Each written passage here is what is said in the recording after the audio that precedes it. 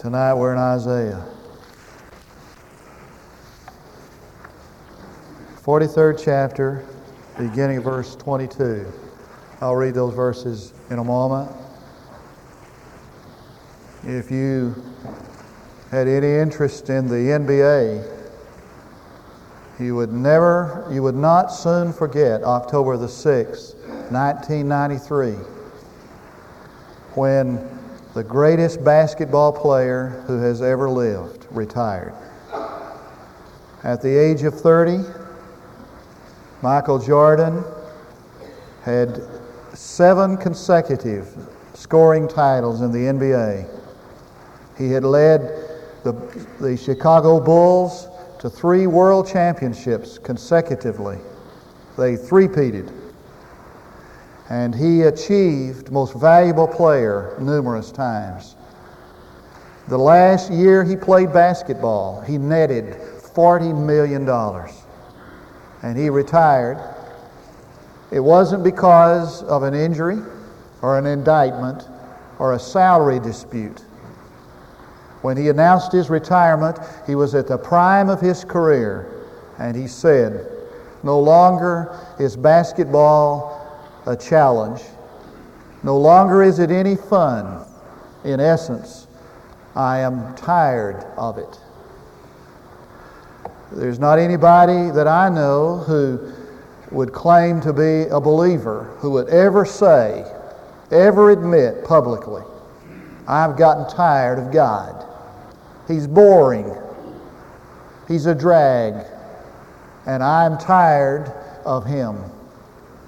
But if you will look in the 43rd chapter of Isaiah, verse 22, it's what he said of his people. "You have grown weary of me." You've gotten tired of me. What is your attitude toward God? I guess a better question is, what should be your attitude toward God? One of submission, so that one humbly submits himself to the will of God. One who's submissive to the Word of God. Obedient submission. Trusting, so that a person absolutely believes and is totally confident that God will lead him in the direction he needs to take and do everything He promised. Because there can be no intimacy without absolute trust. Gratitude. There can be no bitterness when a person has a grateful heart. And it begins with gratitude toward God, His thanksgiving in all things. What is your attitude toward God? What should be? But I have a feeling, maybe not you, maybe I'm preaching to the wrong crowd, except some maybe who are watching on television. Maybe you're not willing to admit it. Maybe you have grown tired of God. Lost your zeal. The fire's gone, or at least subsided. Your passion for Him, your heart for Him, your desire to please Him is not what it used to be. And could He say of you and me, "You have grown weary of me," ready to quit? Well, how do you know when you get tired of God? Well, I'm glad you asked, because it tells us in this text how to know when you're tired of God and ready to quit. It's number 1, when you cease to call on Him. Verse 22. "Yet you have not called on me, O Jacob." It's when prayer becomes a forced issue and empty. It's when prayer, if there is prayer at all, becomes a rigid discipline that you almost hate and dread. It's when there's nothing going on between you and God in this dialogue called prayer. How do you know when two people have a problem in their relationship? It's when they stop talking to one another. Go into a restaurant. You can pick out two people who are very much in love. They're sitting across the table. Sometimes they sit side by side, and they're in this conversation that's wrapped. I mean, they're just, hanging on each word, that each says. Across the room, in another booth, is a man and his wife. They come in, sit down, order their dinner, eat their dinner, never say a word. And just sitting there. And get up, sound like anybody you know? They get up and leave, not one word of dialogue between them. Pretty good indication that something is happening there that's not the best. How's your prayer life? I can tell you that the thermometer of your spiritual life is not will you come to church on Sunday night of the Super Bowl. It's not how many people you try to win to Christ, how often you visit, how many medals are you wearing on your lapel, how many consecutive years you've not missed a Sunday in Sunday school. The measure of your spiritual life is your quiet time. It's what's going on in this dialogue called prayer. You've gotten tired of God if prayer is not what it has been meant to be, should be, was, or whatever. Number 2, it's when you begin to neglect public worship. Verse 23, you've brought to me the sheep of your burnt offerings, nor have you honored me with your sacrifices. I find this interesting because I have found in other places of the prophets where God complains that that's all they did, is that they came to church just to come to church. And they brought sacrifices. And that was all that was going on between them and God, was just what they brought to the church house when they came for public worship. That was a complaint of God, is a complaint of God, and has been all the way through the Old Testament. But there's a unique complaint here, and that's this, that you stopped coming to the house of God for worship. I think more is involved here than just the activity of public worship. I think what he's talking about here primarily is that there is in the worship itself something missing. It might be that you're coming to bring sacrifices, but not worship. We're made to worship. If you don't worship God, you'll substitute something in His place. It might be something you've created with your hands, some sports hero. You might get caught up in the New Age movement. It might be yourself, but we're made for worship, and so we worship something, somebody. Somebody said a definition of worship is to assign or ascribe worth and value, to assign praise and honor. Oh, the sign of the dynamic of one's relationship with God often can be measured by his excitement to be in His place in worship. There's something really wonderful and exciting about people who come to God's house to encounter Him, and together in the corporate worship of the saints, something dynamic happens. It's an indication of getting tired of God when that's no longer important. Number 3, when we stop giving monetarily.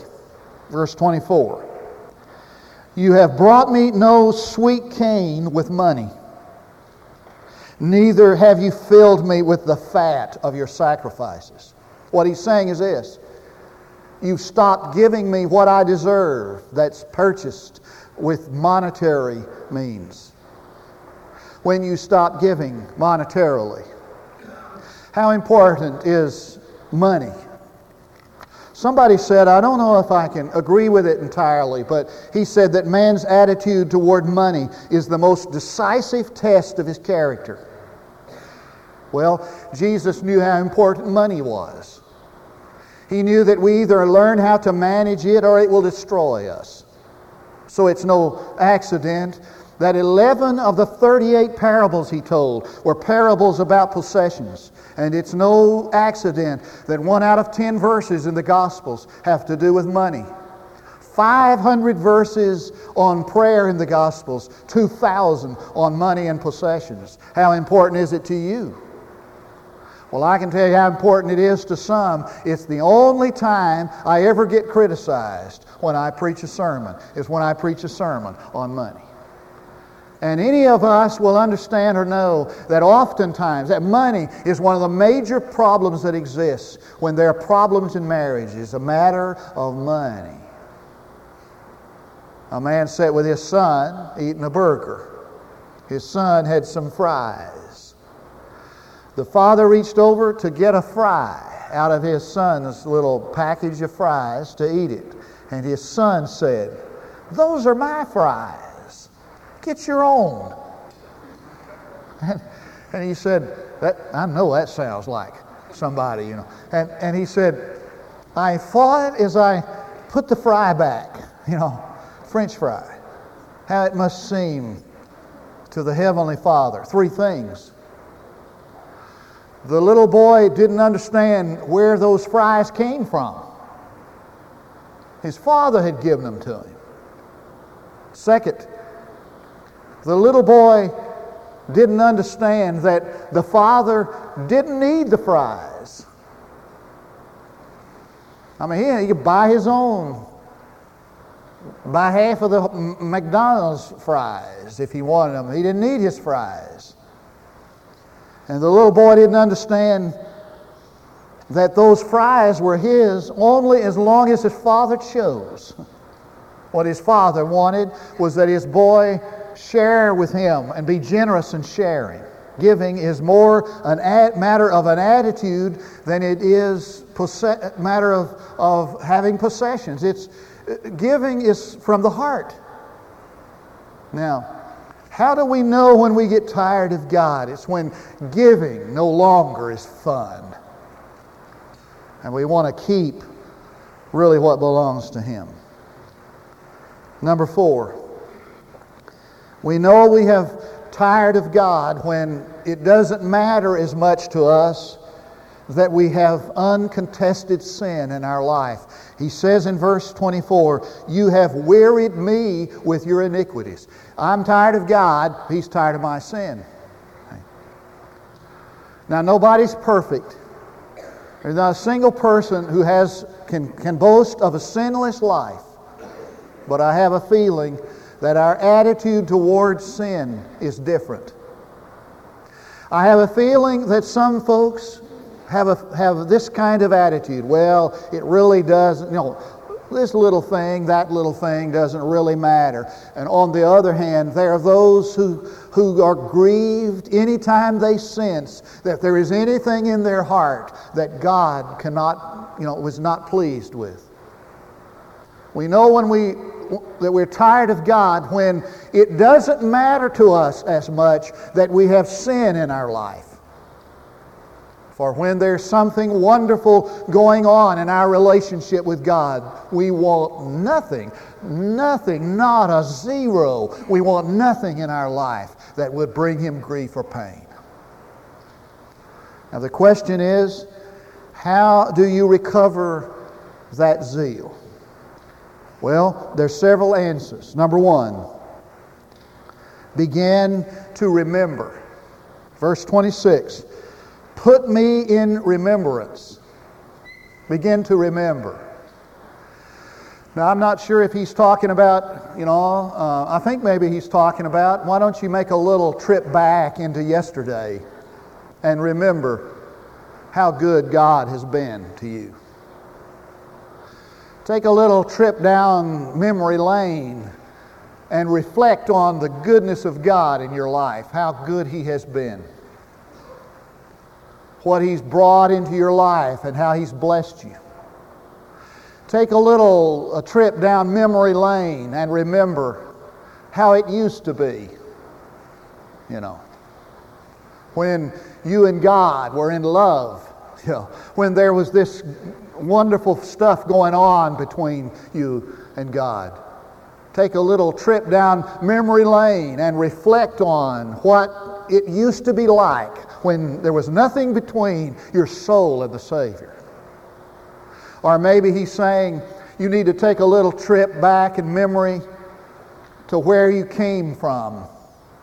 Do you want to go back to how you were before the Lord came into your life? You remember how miserable that was? You remember how empty you were? You want to go back to those habits and addictions? You want to go back to when you lived so alone? You really want that? If you want to get back with God in this passion of love between two, you just need to remember what you were before He found you. And try to recall how miserable that was. Second,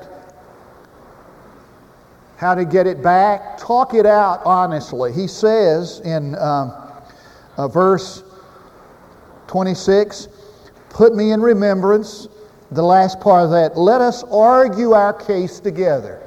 God's not frightened by your questions, by your rebellion. I mean, He's going to survive. And I have a real feeling that He's not threatened or harassed when you have something against Him. You can tell Him about it. And you can come, and it's a courtroom term here. It's like two people arguing a case. It's like O.J., and that, sorry to bring that up. One day without O.J. is a blessing. Two lawyers up here battling it out, presenting their case. I mean, he's not afraid that you're going to tell him something that's going to surprise him or threaten him or expose him. He's saying this, if you got some problem with me, let's talk it out. We can trust one another. We're friends. And you can go before Him tonight honestly to tell Him, Lord, something's going on in my life I don't understand. I'm experiencing some coldness and despair that I don't like. And I can't pray, and I don't see any answers, and I want to know some answers. We need to talk this out. And you talk it out in prayer until you get your answer. That's how you get back with God. Number 3, assume responsibility for your own sin. Verse 27, he says, your first forefather sinned. He's talking about Adam. Now, I'm going to use a little ministerial license here. I'm going to I think this might fit. If it doesn't fit here, it does other places. You can look them up. But the implication here is that everybody's blaming the one before. That's what Adam did when he sinned. You think Adam came out of the bushes and said, "Okay, I confess I did something terrible wrong"? No, you don't need to say that at all. He said, "Your wife, this wife you gave me, this person."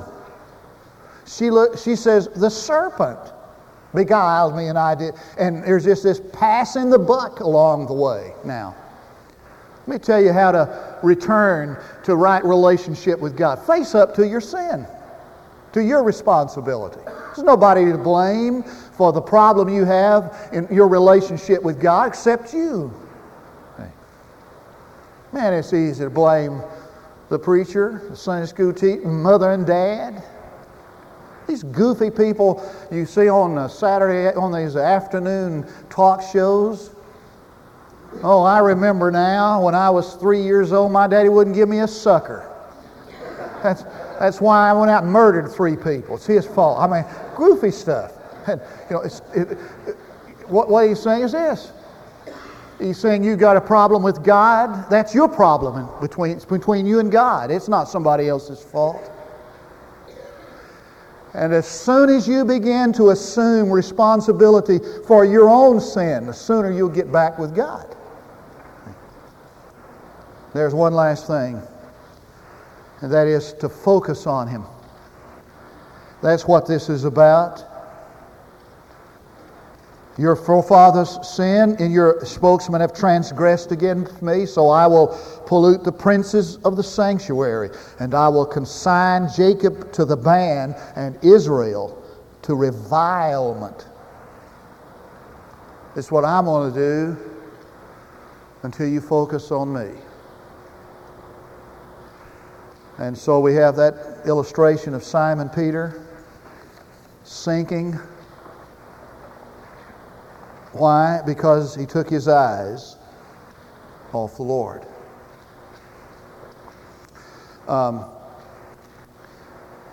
There is something beautiful and glorious about God. And a clear indication of what goes on when somebody gets tired of God and the relationship begins to wither and wane. It's a sure indication that we've stopped looking at Him. Two people in love can't keep their eyes off each other. You notice Margaret is constantly looking at me. Two people in love can't keep their eyes off one another. Their focus is on their loved one, their lover. Where are your eyes? Hey. And when a person turns to focus on Him, he sees the beauty of Him. He sees the glory of Him. He sees the awe and wonder of Him. How can you ever not be madly in love with the Lord if you keep your eye on Him? Let's pray together. God, I pray that if we have wearied of You, we'll find out why, and we'll do something about it. For I pray in Jesus' name. There are 3 invitations. Might be somebody here who's never come to know Jesus Christ as his personal Savior, her personal Savior. He's the wonder of all, the beauty of all beauties, a lily of the valley, rose of Sharon. He's the bright and morning star. He's the glorious of all. Why not give your life to Him? He'll never let you down, never fail you. Maybe you need to rededicate yourself to Him, or to join our church to serve Him. So we'll sing one stanza or two. We've got plenty of time for you to come. While we stand to sing, we invite you to come.